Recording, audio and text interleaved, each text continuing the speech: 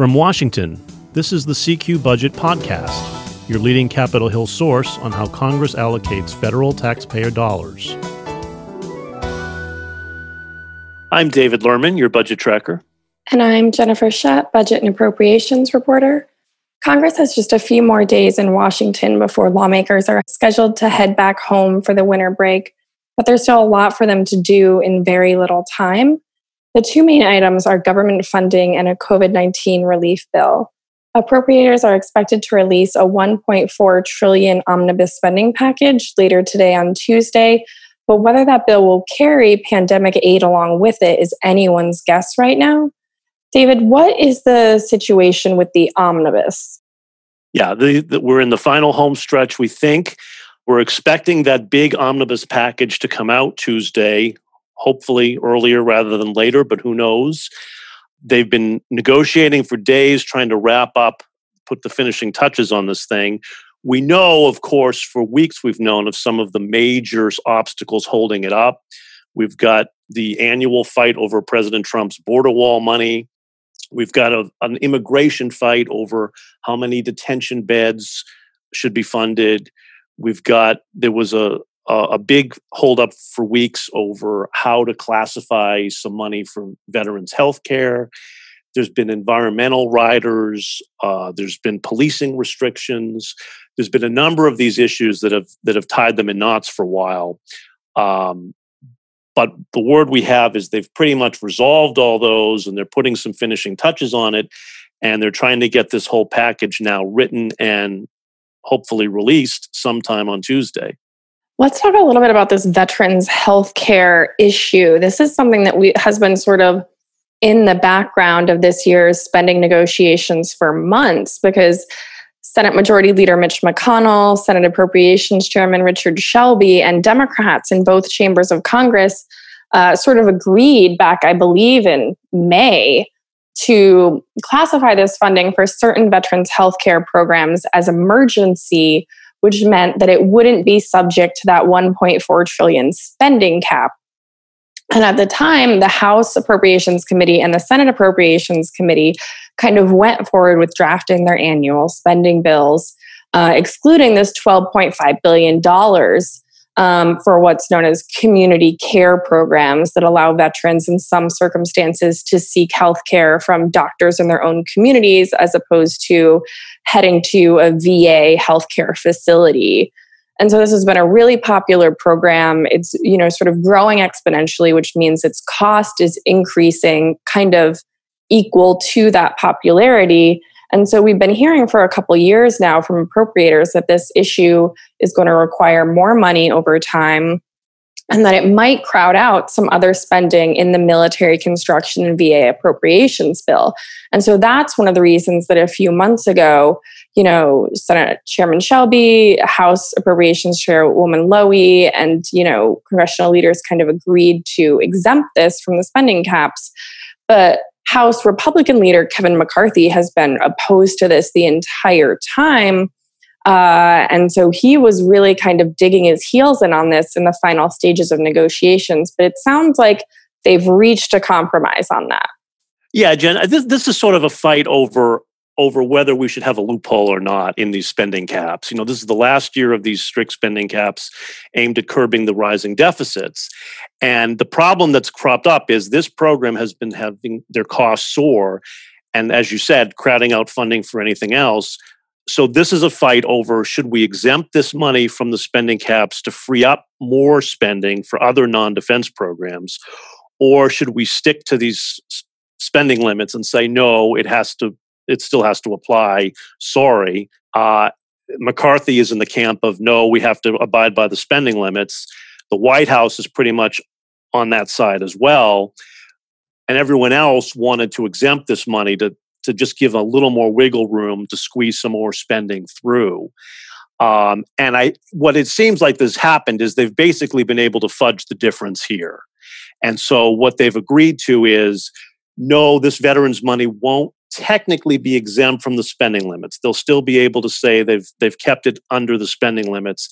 But what they've done is they found a way to sort of offset the cost of this thing by rating some of the unspent money they have in mandatory programs. These are called changes in mandatory programs. It's sort of a slush fund, for want of a better word, they can go to because they know there's money in there that won't get spent.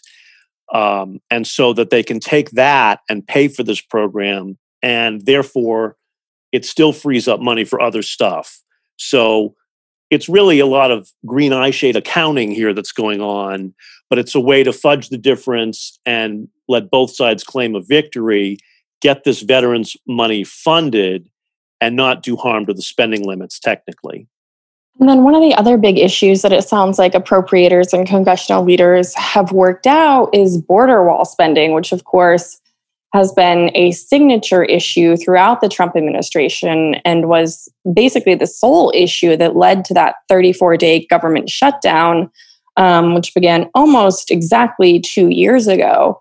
So we don't know exactly what they did on that right now, but in the past, they've just sort of kept funding relatively level.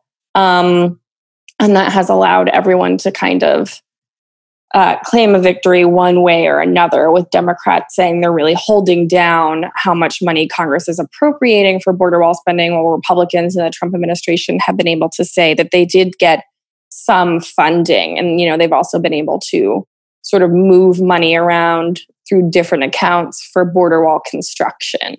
Yeah, what's striking to me about this one, Jen, is how unimportant this fight seems this year. If you remember, just when Trump began a few years ago, this was the be-all and end-all battle over whether to build a border wall. The fact is, nobody's talking about it now. Almost nobody seems to care about the border wall anymore. Trump's leaving office. The border wall isn't built. And whether he's requested another $2 billion for it, but it just seems much less important, particularly at a time of a mass pandemic when everybody just wants to fight the coronavirus. This border wall fight has really dropped into the background here. And so I think one way they're able to paper this fight over is it just isn't as prominent anymore anyway. Trump has asked for $2 billion this fiscal year. Democrats, of course, want nothing. Usually what they do is sort of status quo. So we'll probably see less than $2 billion, but something for the border wall because they don't want to risk Trump vetoing this whole package.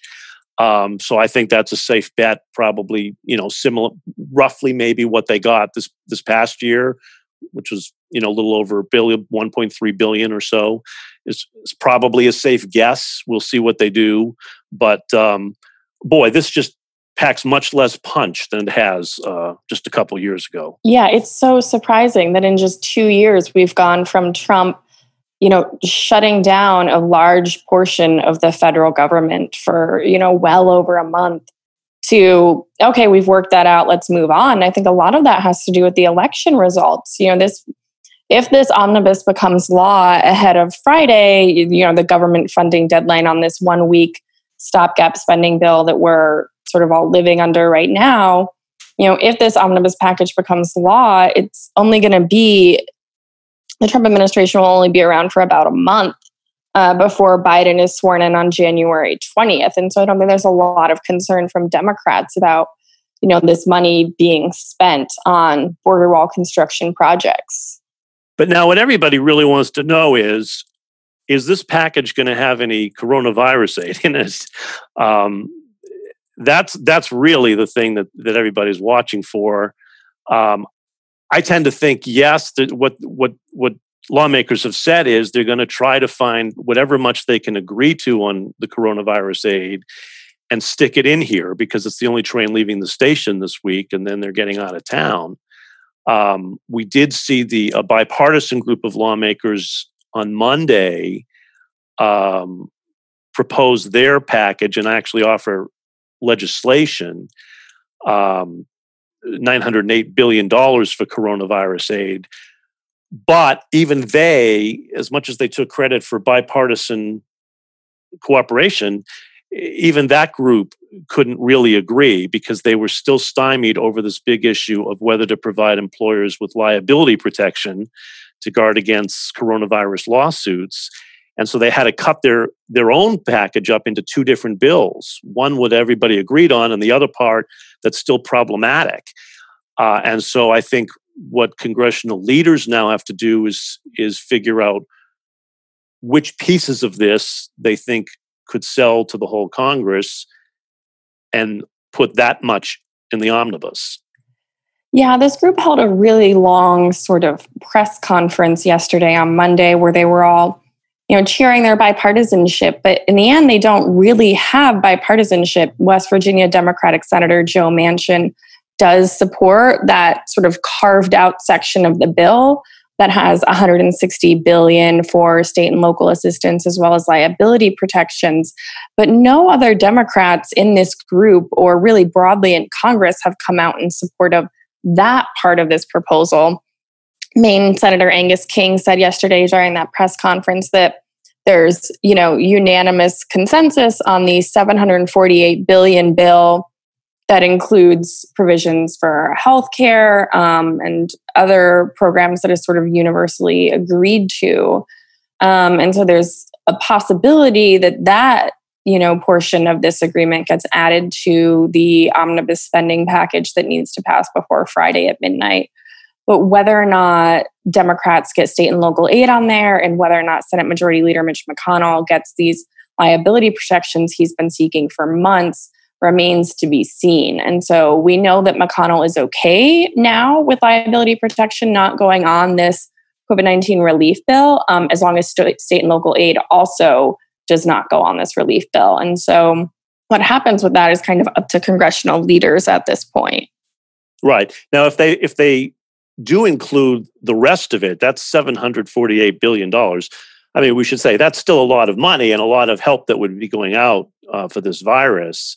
I mean, we're talking about $180 billion of unemployment benefits and almost $300 billion in help for small businesses. There's a lot of stuff there.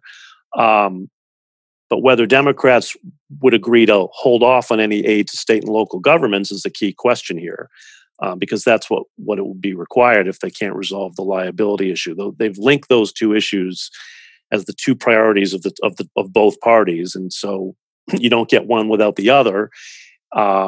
We have to see what they can come up with and what they can attach to the omnibus. But everybody's waiting for at least some coronavirus aid, and I think both parties have said they're pretty determined here that they won't go home for Christmas without passing some kind of coronavirus relief. So I think we'll definitely see some relief in this omnibus. It's a question of how much and what shape it's in to see if it can get through this week. And I'm curious to see what congressional leaders do on direct payments to Americans. This is something that was not included in this bipartisan group's, sort of legislative package on COVID-19 relief aid. But this is something we know that Vermont Independent Senator Bernie Sanders and Missouri Republican Senator Josh Hawley are pretty passionate about. And Senator Sanders has basically come out and said he's going to hold up passage of this omnibus appropriations package in the Senate unless he gets a vote on another round of those $1,200 checks to Americans. And so this is another sort of tricky issue for congressional leaders to work out in a very short amount of time that's almost measured in hours now and not days, because if whatever goes on the omnibus in terms of coronavirus relief doesn't include another round of direct stimulus payments, there's a chance that we get some type of weekend shutdown. Well, let's not think about that yet. But yeah, that is a good point, though, because Trump has been eager for these tax rebate checks for a long time. And you've had people on the left and the right push for them. Bernie Sanders on the left, Josh Hawley, Republican from Missouri, on the right. And I don't know, if they're not able to do state and local aid, there may be some wiggle room here to squeeze in some money for tax rebate checks. It's conceivable, but I don't know. That's another big question that we're going to have to see when this package comes out, what they can do on that. That does it for us today. If you have any questions or comments about our podcast, we'd love to hear from you. You can always drop us an email. The address is cqpodcast, one word, @ cqrollcall.com. The CQ Budget Podcast is produced by CQ Roll Call, a leader in nonpartisan political and policy news and analysis for more than 70 years. CQ Roll Call is part of Fiscal Note, a global technology and media company. Thank you all for listening. I'm David Lerman, your budget tracker. And I'm Jennifer Shutt, budget and appropriations reporter. You can always stay up to date by subscribing to the CQ Budget newsletter. Be sure to subscribe to this podcast. You can find us on Apple, Spotify, Stitcher, NPR One, or just Google the phrase CQ Budget Podcast. And we'll be back next week.